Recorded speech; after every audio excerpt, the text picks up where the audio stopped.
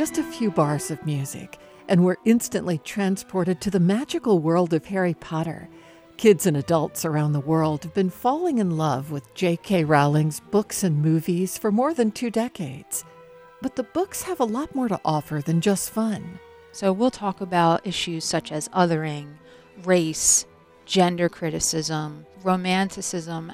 We'll talk about crime and punishment, censorship. From Virginia Humanities, this is With Good Reason. I'm Sarah McConnell.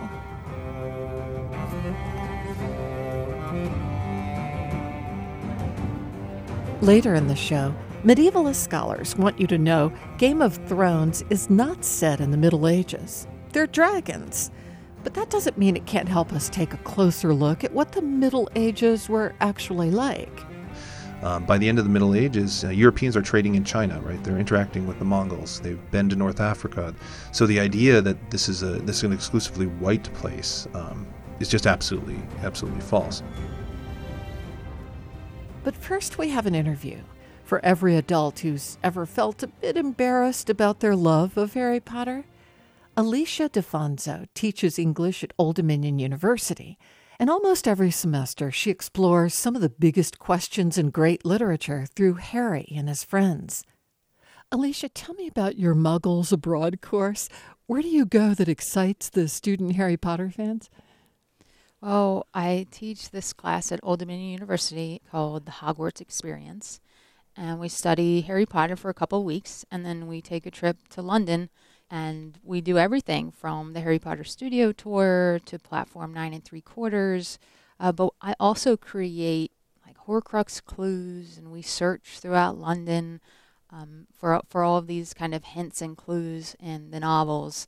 The pinnacle, I should say, of our trip is the Harry Potter studio tour, because it's all of the original set work from the films. So the costumes, the sets, the scripts, the drawings, everything you can think of. And they even have the life-size model of the castle, the Hogwarts castle.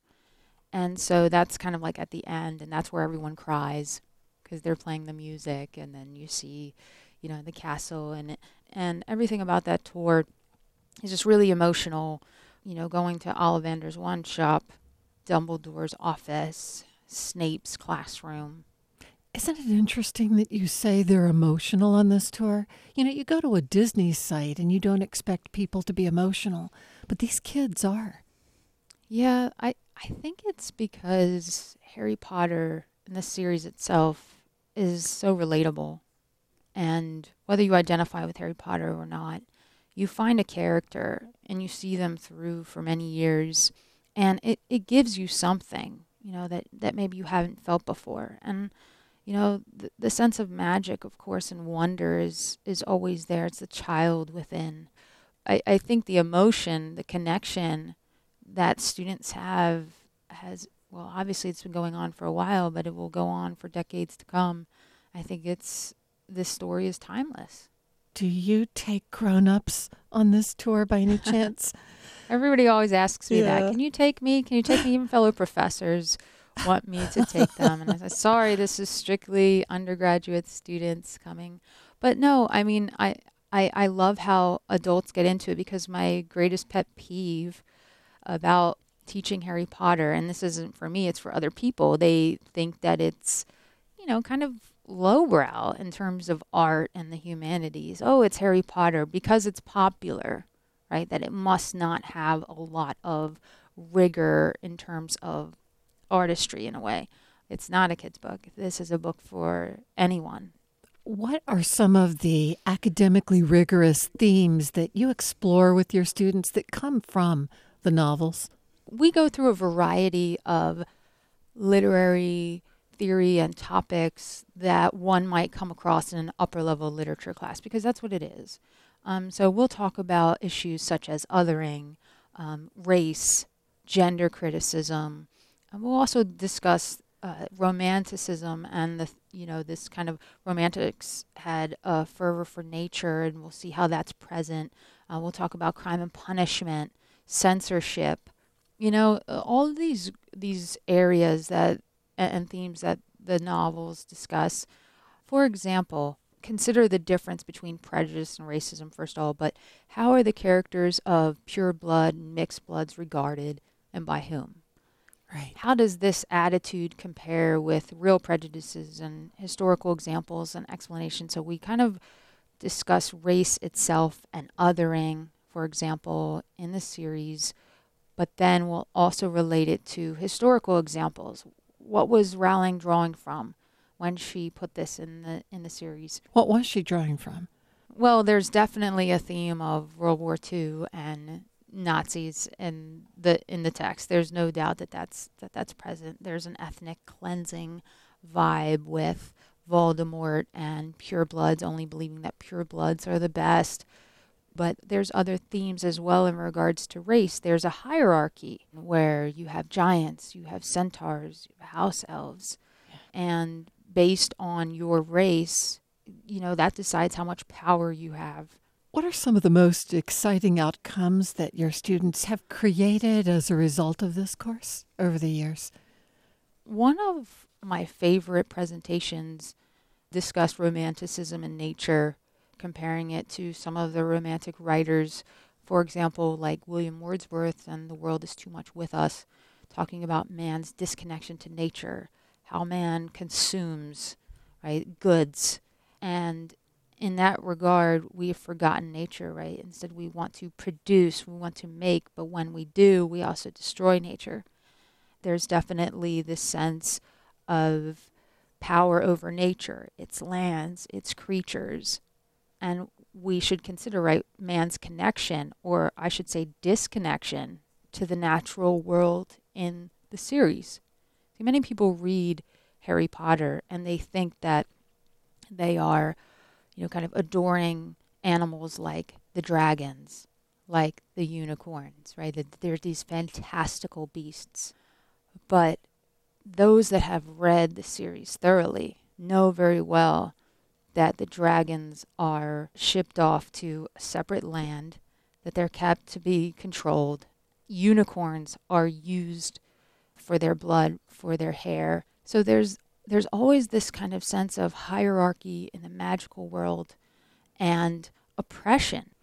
It's amazing how much this whole generation has been influenced by Harry Potter as a moral compass. It's their shared morality and their shared way of seeing what their role is in the world, and it sort of incites them to stand up for good.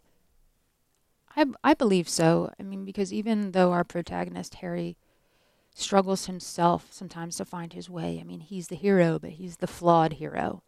He can become vain. He can become selfish, right? He can become egotistical, but he works through that. It's also a coming-of-age novel, right? And so we were all like that at one point in our lives. Most of us were anyway. Yeah. So for now, when we have this age of everyone reading Harry Potter, the millennials especially, I think we can start to see its profound effect on, our culture. Of course, we all know that Harry Potter is still popular in films and now on Broadway, but to take it to a political level, even one might say you could even see Dumbledore's army present in the March for Our Lives kids. Did you think about that? Oh, absolutely. It was one of the first things I thought of when I saw, those kids speaking out for what they believe is right, starting a revolution in a way, against what they feel are dark forces. And they're doing something that their elders, that the people that are the leaders in this country will not. And that's exactly what happens in the Harry Potter series. Their teachers are helpless. There's politicians in the series that are held down and consumed by the vote. And so these students must rise up, and they do so in the novel, and they do so in real life now with the March for Our Lives. So I think that there's definitely some influence there. So many students clamor to take this course. You have to sort of sort them. How do you let them know they got in?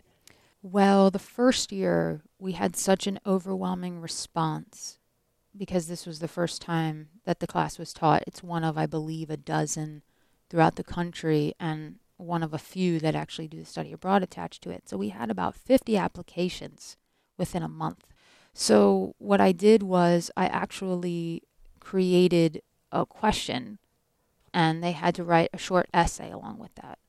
And from the essay, I kind of decided who the 14 were that would come aboard. And I didn't announce it to anyone. Instead, what I did was I had my friend, who was a calligrapher, help me, and we created letters of acceptance from the Hogwarts School of Witchcraft and Wizardry. And we got the wax seal, everything was like to the T. I even looked for owl stamps. I could not find an owl stamp anywhere. I was looking for that. And then they got it in the mail right around Christmas time. And so many of the students that were accepted into the program were like, I still have my letter. I cried when I got my letter. So, I try to recreate the experience as much as I can, because I know that even the child inside me wants that to happen so much. I understand you recently lost your grandfather, and I'm so sorry about that. Oh, thank you. I know that you had planned on taking students on a trip to Europe to follow in his footsteps from World War II. Yes, one of my ideas for a future study abroad class is to offer a World War II experience, and kind of like a cultural and historical study of World War II, and kind of rediscover the event itself, because it is so monumentous. And I believe that my generation and maybe some of the future generations are so far removed from it that they don't know much about it. And that's actually what I found in myself when I started writing about World War II and my grandfather's experience. But I'm hoping to kind of turn that into something where perhaps we visit all of the major battle sites, for example, the Normandy beaches, Battle of the Bulge, the bridge at Remagen, right? My grandfather also liberated concentration camps. So, I would love to take a tour, and just like I do with Harry Potter, make it come alive, right? Make history come off the page, see that this is a real place, and kind of also see that, what America did here and what our allies did here changed the face of the world, really. And I think that some students might gravitate towards that. I mean, I hope that they would, but I'd like to add that personal touch with my grandfather, because a lot of my writing is about my grandfather's experience during World War II as an Army combat engineer. Sounds wonderful. Alicia DeFonso, thank you for sharing your thoughts with me on With Good Reason. Thank you so much for having me. I really do appreciate it.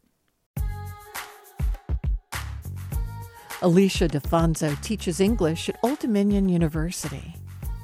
Coming up next, the Women of Westeros.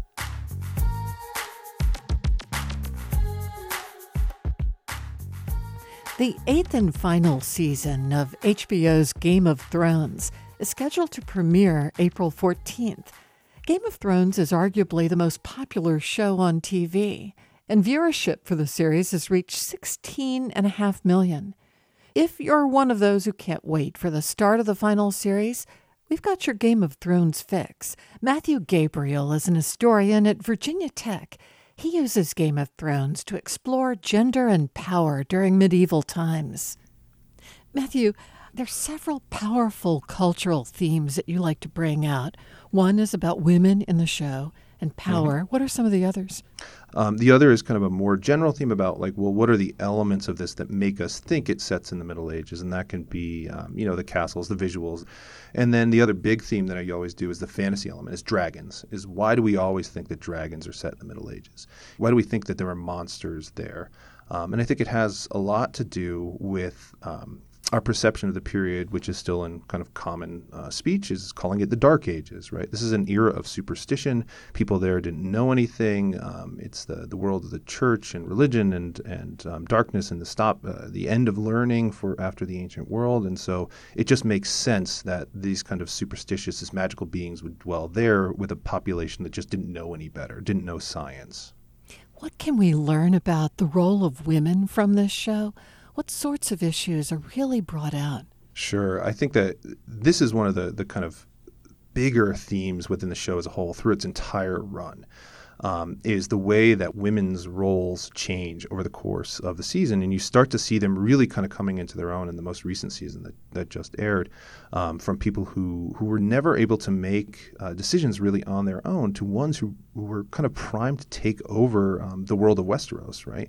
From Daenerys Targaryen to Cersei Lannister, Sansa and Arya Stark, and people like that, Brienne of Tarth, other major figures, is that they become the major movers of the show. You know, the drivers of the plot, the people who are willing to make difficult decisions, who are willing to make kind of ethical decisions, ones that men, for whatever reason, over the past few seasons have kind of failed at, kind of spectacularly in many cases.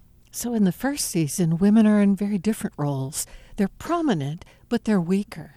Yeah, no, absolutely. I think you see that, for example, in this one great scene with Catelyn Stark, who's Catelyn is kind of the wife of one of the main characters, Ned Stark, a very important figure in her own right. But during the course of the season, and I should say, spoiler alert, right, her son is almost murdered. And she is out for justice. She winds up at this inn and confronts the person, Tyrion Lannister, who she thinks has committed the murder. It turns out he hasn't, but she thinks he has.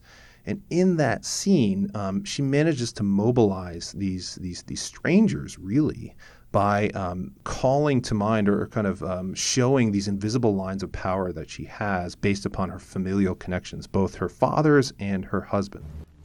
You, sir. Is that the black bat of Harrenhal I see embroidered on your coat? It is, my lady. And is Lady Went a true and honest friend to my father, Lord Hoster Tully of Riverrun? She is. The Red Stallion was always a welcome sight at Riverrun. My father counts Jonas Bracken amongst his oldest and most loyal bannermen. Our lord is honored by his trust. I envy your father all his fine friends, Lady Stark, but I don't quite see the purpose of this. I know your sigil as well. The Twin Towers of Frey. How fares your lord, sir? Lord Walder as well, my lady. He has asked your father for the honor of his presence on his 90th name day. He plans to take another wife.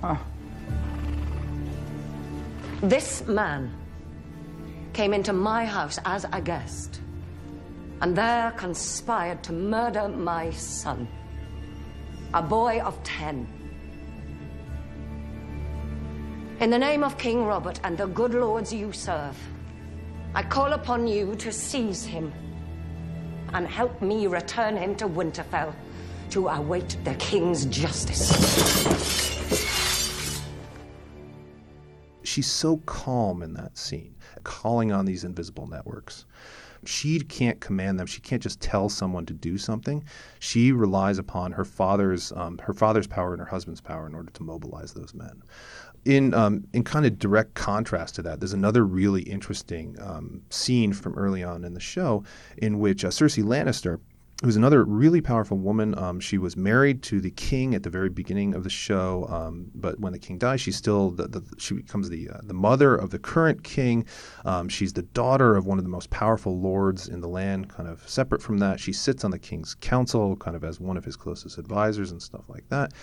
And yet, despite all of those kind of positions, her dad decides she's going to marry to benefit the family.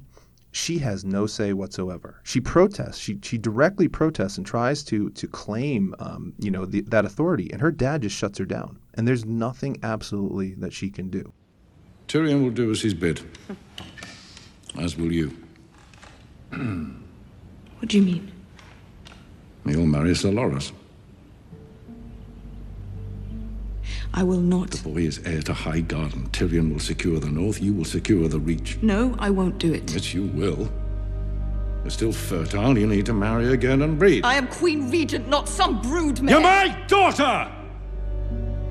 You will do as I command, and you will marry Loras Tyrell. And put an end to the disgusting rumors about you, once and for all. Father, don't make me do it again, please. Not another word. That's such an amazing scene for a lot of different ways, is because you see kind of the power dynamics of the family, right? Which you kind of learn about over the course of the series. But especially there is that the situation turns out almost exactly the opposite of Catelyn. And it really shows, especially with women, especially early on in the show, how their power is really situational. And what I mean by that is simply that it depends on the context in which they can operate power.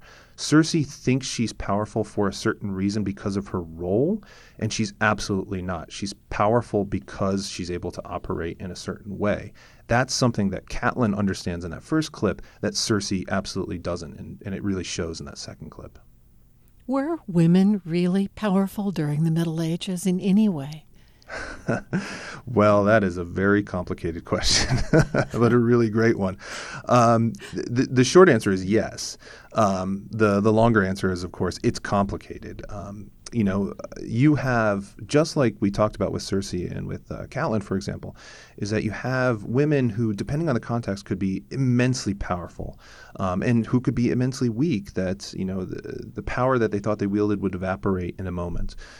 So, for example, you have queens who rule in their own rights. A woman by the name of Matilda of Tuscany, who lived in the late 11th century, she became kind of the power broker between the papacy and the empire at the end of the 11th century, in which both emperor and pope needed her support, would go to her for favors and for her military, for her army's military support in the wars between them.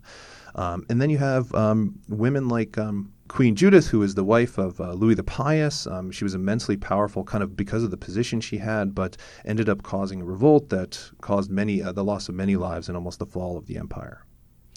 Do you think with Arya, who has the fantasy of wanting to be a knight, and we see this all the time in the genre, is that, do you think, based on reality, or at least based on literature from the era? Were the writers of the book and the TV series going back to something they'd found? There is one kind of shining example which kind of which comes through, and that's simply Joan of Arc. Joan of Arc, towards the end of the Middle Ages, during the 100 Years' War for the French, led the French army in a rebellion against the English who had invaded, and almost single-handedly, because of her power and her abilities literally as a warrior and as a military commander, turned the tide for the French.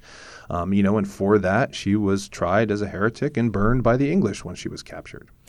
So many scenes in Game of Thrones are violent, and a lot of the violence, not all of it, is perpetuated on the female characters. Mm-hmm. They are abused, they're assaulted, they're forced to do what the men tell them to do. Did that change as the seasons went by? Do you think the plot writers began to become more woke? I hope so. Yeah.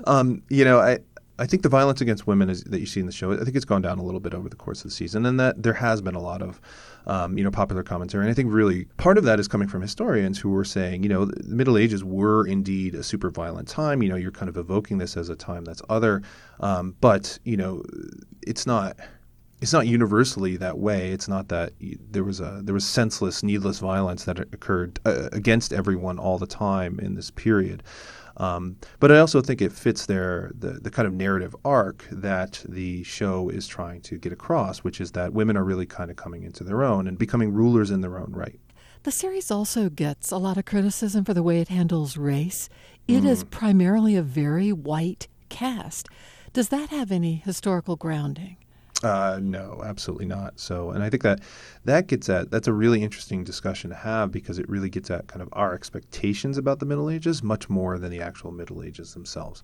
When we talk about the Middle Ages, we're talking about kind of an entire continent, and we're talking about like 1,000+ years of history. And we're talking about, not just Europe as a continent, but its interactions across the entire Mediterranean world. By the end of the Middle Ages, Europeans are trading in China, right? They're interacting with the Mongols. They've been to North Africa. They've rounded, they've gone into sub-Saharan Africa. By the very end of the Middle Ages, we're talking about the encounter with the New World. So the idea that this is an exclusively white place, is just absolutely false. There's archaeological evidence which has been coming to light for the last 20 to 30 years about Africans living in Britain, for example, as early as the 8th or 9th century, and maybe even before, et cetera, et cetera, et cetera. So the reality of the Middle Ages is much more diverse than what Game of Thrones is portraying. But, when we talk about the Middle Ages, and a lot of this actually has to do with J.R.R. Tolkien, who had some really kind of problematic views about race, about this kind of really lily-white, European-only civilization which had no contact with the outside world. And that's just simply not true. One of the plot lines is that the Mother of Dragons rescues people who had been enslaved, and these are people of color, who take on powerful roles as we go along. But is even that insufficient as far as representing people of color from this era? Yeah, I think that's part of the line of criticism, and I think a really important one is that it's always the people of color who are rescued. They're never the ones who have agency on their own. So you have this very white woman, Daenerys Targaryen. She's kind of stereotypically very pale skinned, even though she lives in kind of the desert basically for a while. Very blonde hair, and then everyone she rescues is of darker skin. And I think, again, that kind of plays on this kind of colonialist 19th century fantasy about kind of what Europe and what the Middle Ages were like, is that slavery exists over there. Whereas there's lots of evidence. Slavery was kind of the foundation of the Roman economy, in antiquity, in Europe in real life, and then continued throughout the Middle Ages. There's several great new books which talk about kind of the slave trade in Europe, not just importing kind of Middle Easterners or Muslims, but also from Eastern Europe and other whites and selling them across Europe, and just being a common occurrence. Who are your favorite characters? I don't like any of them, honestly. So they all, they're all kind of terrible in their own ways, and I think that's intentional. It's one of the things that I think makes Game of Thrones very popular is that these people, despite kind of their outrageous acts, they're relatable, right? Like they do good things and they do bad things, and it depends on the context, and you can always kind of sympathize with them and hate them at at the moment, kind of depending. The Starks, for example, the family of the Starks, who are kind of the centerpiece of the story, and certainly are kind of wronged at the very beginning and start this whole civil war, which kind of runs through the entire series. They're not blameless in any of this. They make really bad decisions and they do pretty awful things sometimes. And just like the Lannisters, who are kind of the arch villains at the very beginning, they become sympathetic at times. Certainly, individuals of them do. And I think that's really interesting. It makes me kind of hate them all. So, well, Matthew, thank you so much for sharing your insights with me today on With Good Reason. My pleasure. Thanks for having me.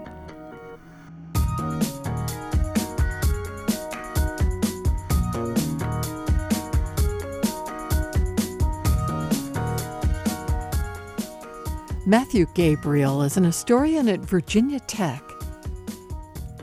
This is With Good Reason. We'll be right back.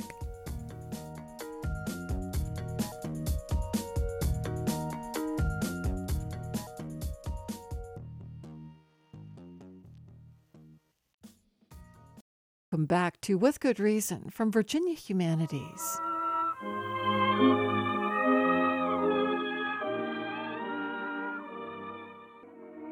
Oscar Micheaux was one of the pioneers of African-American film. In the early half of the 20th century, he produced more than 44 movies and was the very first African-American to direct a talkie. His movies took on major themes facing the African-American community.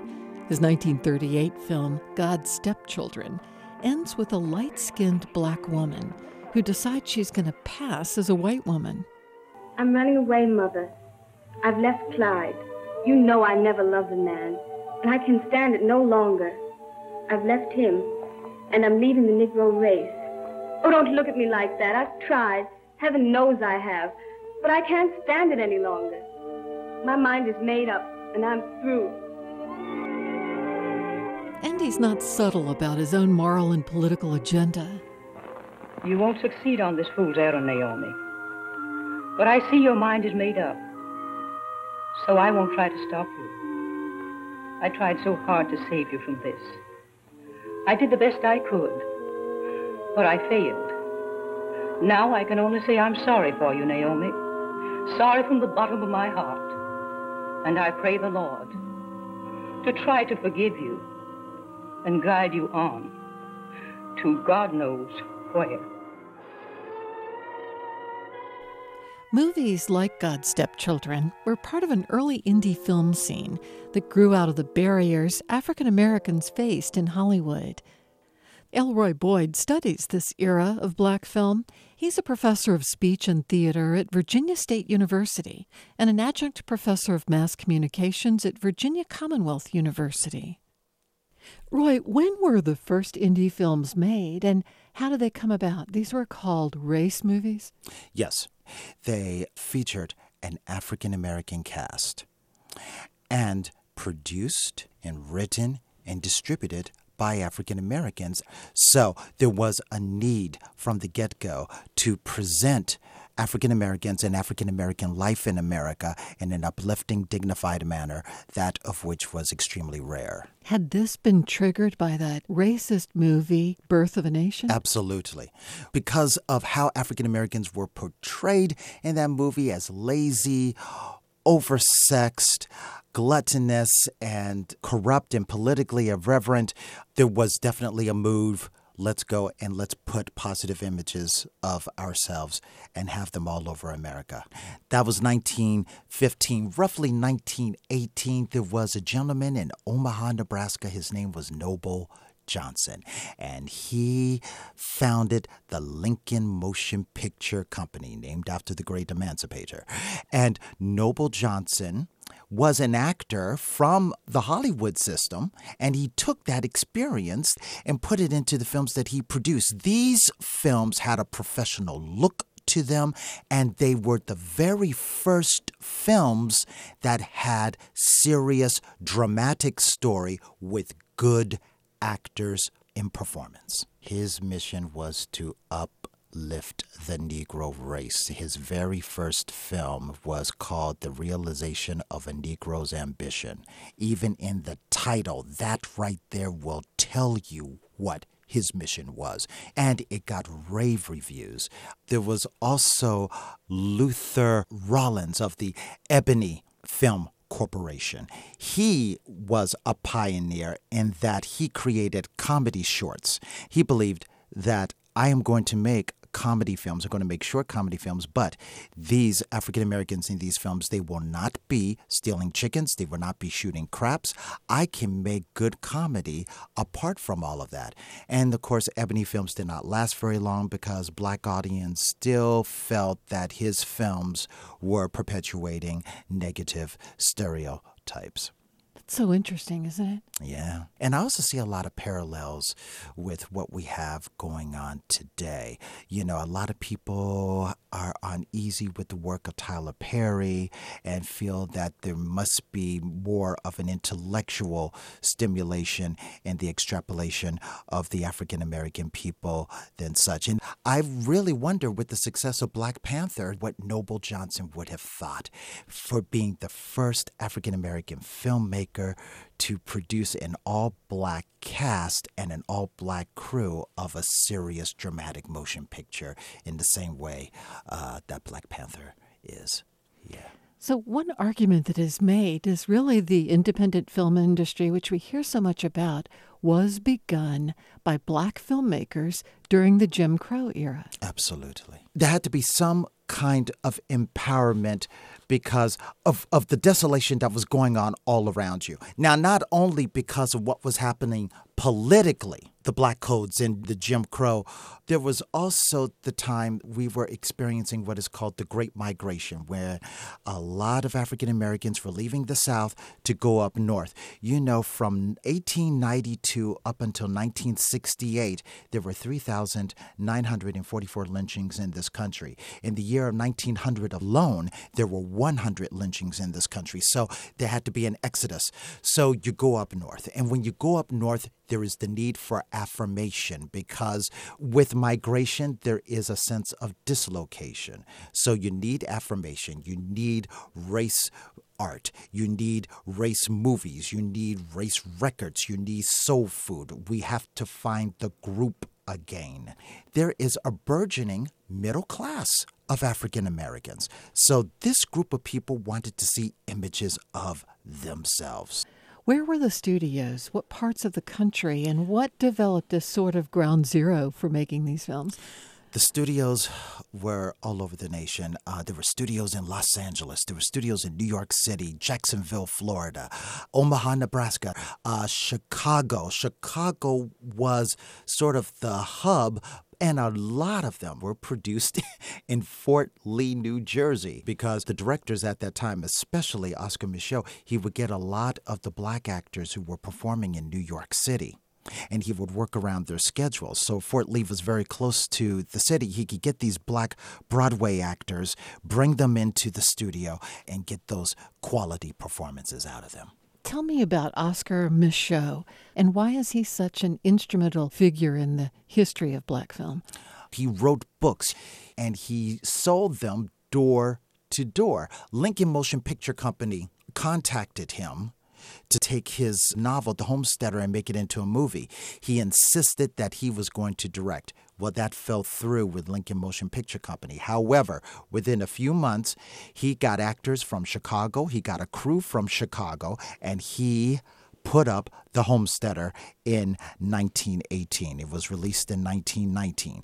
And then from there, he became the leader of the industry, and he produced a little more than 43 films. And they always had a social message.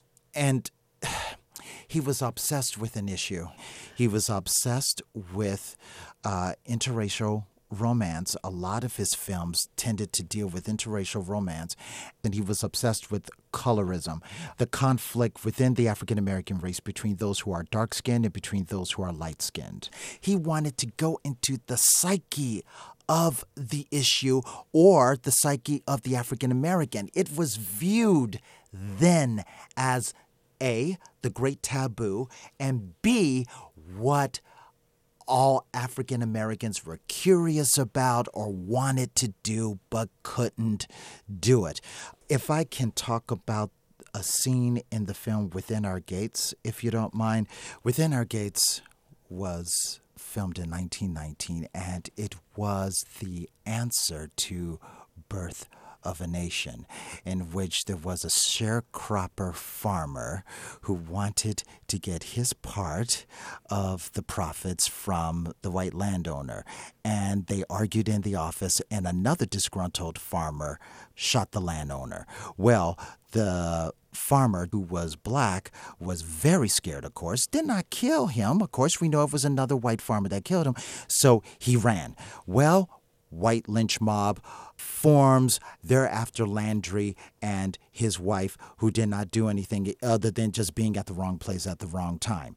Now, the landowner's brother goes into the home where there is a light-skinned African-American female and proceeds to rape her. Now, if you ever were to look at that scene, the rape scene in that film mirrors the rape scene in Birth of a Nation. We have a white man raping a black woman. Right. What Micheaux is saying here, I'm going to show you who really rapes who, not the way it was erroneously depicted in Birth of a Nation, that African Americans are lustful and oversexed and raping. No, this is how reality really is.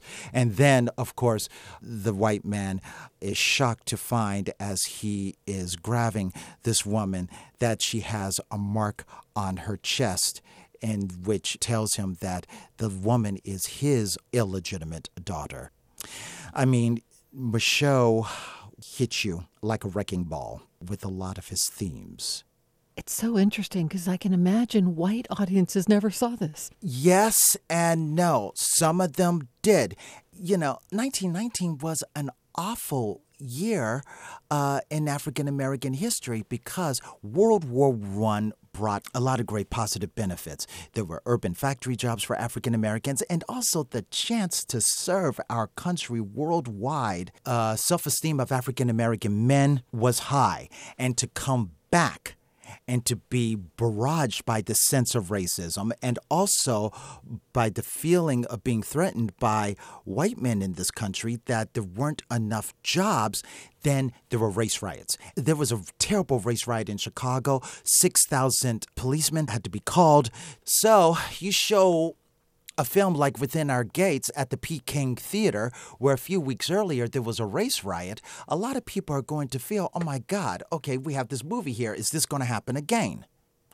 Also, with a lot of Michaud's films, some things that a lot of people are not aware of is that African Americans, complexion-wise, are not monolithic. There are several shades of African American complexion.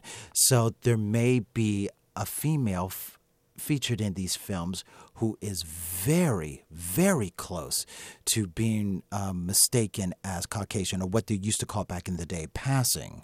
And audiences, not just white, blacks too, they would be upset when they would see a dark-skinned man kissing this woman who is black, and they would say, look at him, he's kissing a white woman. When the truth is, she's just as black as you and me. So what was Michaud doing with that? Was he trying to show the complexity and the arbitrariness of judging us by our skin color? Absolutely. I really do believe that he was showing the many different sides of the conundrum, the enigma of racism and colorism wrapped inside of its own enigma. And I think he wanted us to step outside of it and to take a look at ourselves. And, oftentimes within the culture, and it's often viewed as such outside, that it's always a black-white thing. There's always tension between black and white. Well, there's also tension between cream and mahogany.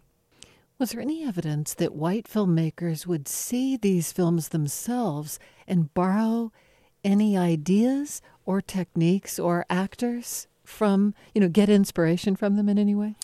Sarah, a whole industry came and sucked in like a vacuum everything that you have just mentioned. I'm going to give you a year.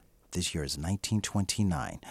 2 years earlier, we had a huge advancement in motion pictures. We had sound, Al Jolson, the jazz singer, okay?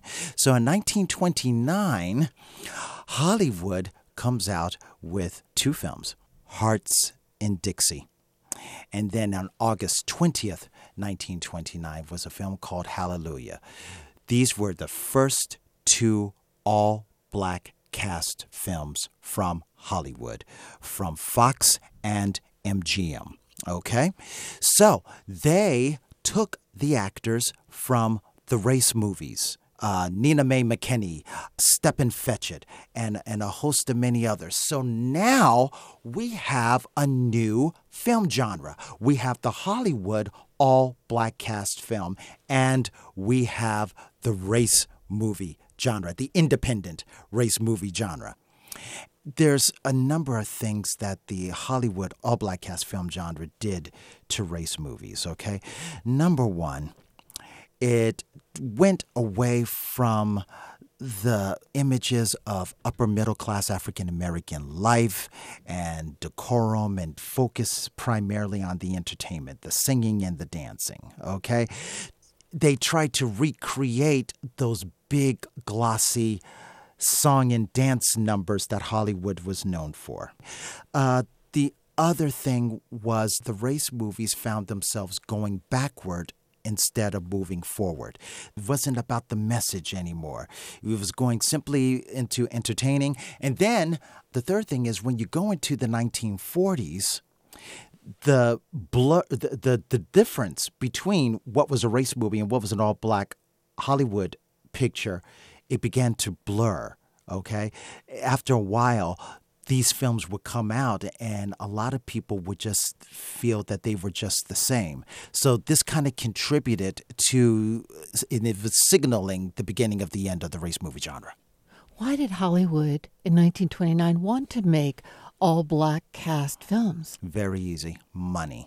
They saw that there was a lot of money to be made in all-black cast films. And who would watch those all-black cast films? African Americans. And then what was also going on was, see, in the 20s, there were a lot of independent black theaters. on what was called the Chitlin Circuit, okay? And the Chitlin Circuit is a name that Black vaudevillians gave to a string of theaters all around the Jim Crow South where you could perform with no trouble, okay? It was truly called the Theater of Black America Circuit, TOBA, okay? Today we call it the Urban Circuit. But in the 40s, now, because of the power of Hollywood is now owning so many theaters all over the country. Lowe's, United Artists, and so forth. So these corporations in these studios are controlling what pictures are being shown all over the nation.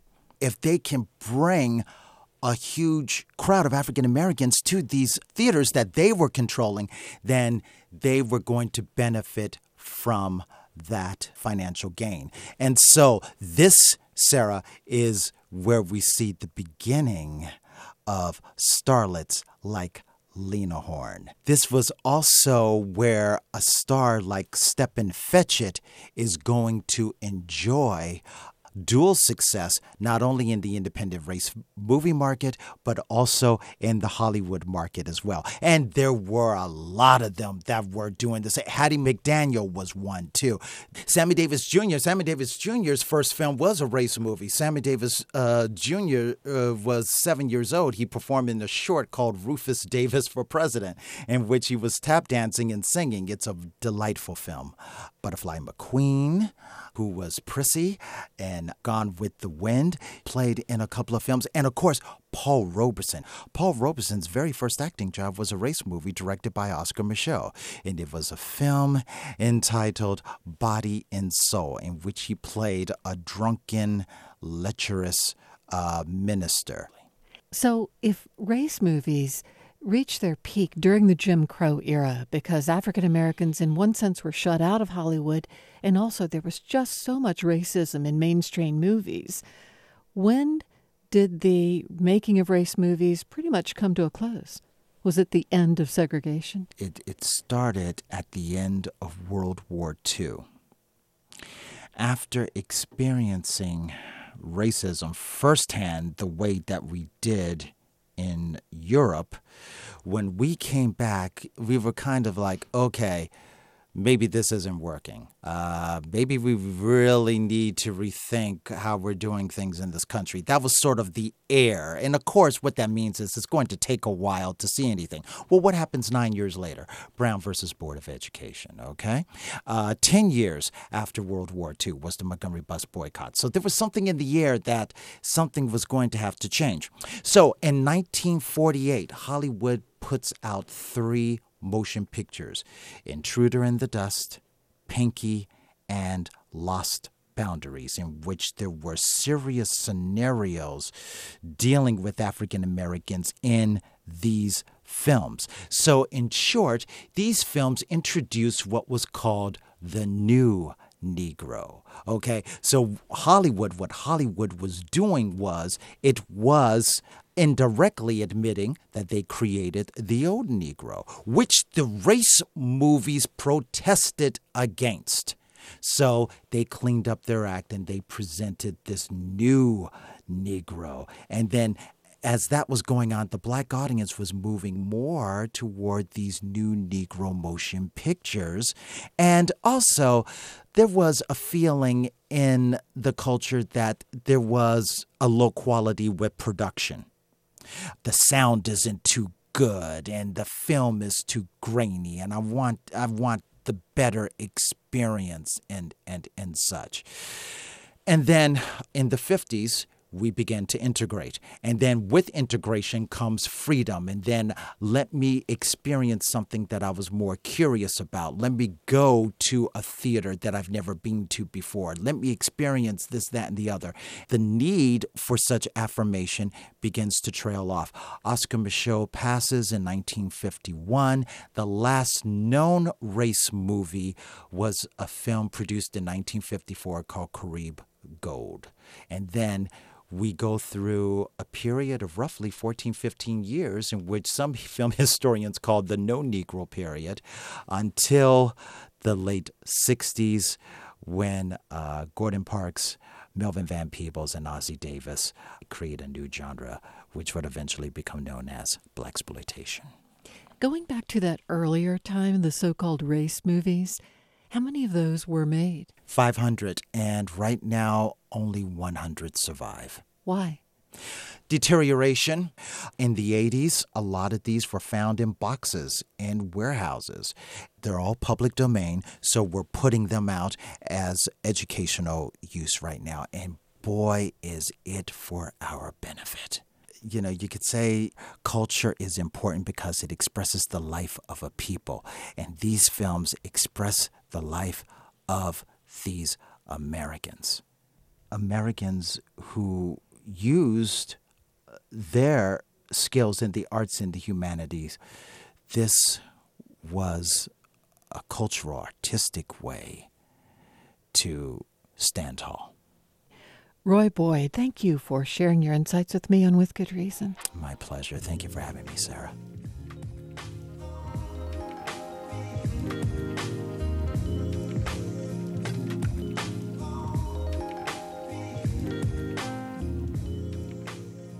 L. Roy Boyd is a professor of speech and theater at Virginia State University and an adjunct professor of mass communications at Virginia Commonwealth University.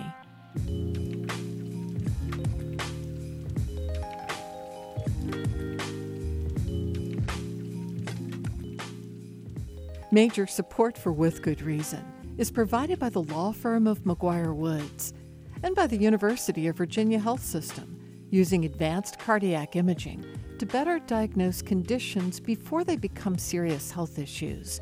UVAhealth.com.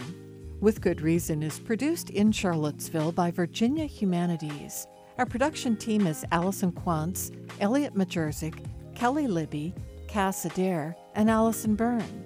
Jeannie Palin handles listener services. We had studio help from Bill Foy of Virginia Tech. For the podcast, or for a transcript of today's show, go to withgoodreasonradio.org. I'm Sarah McConnell. Thanks for listening.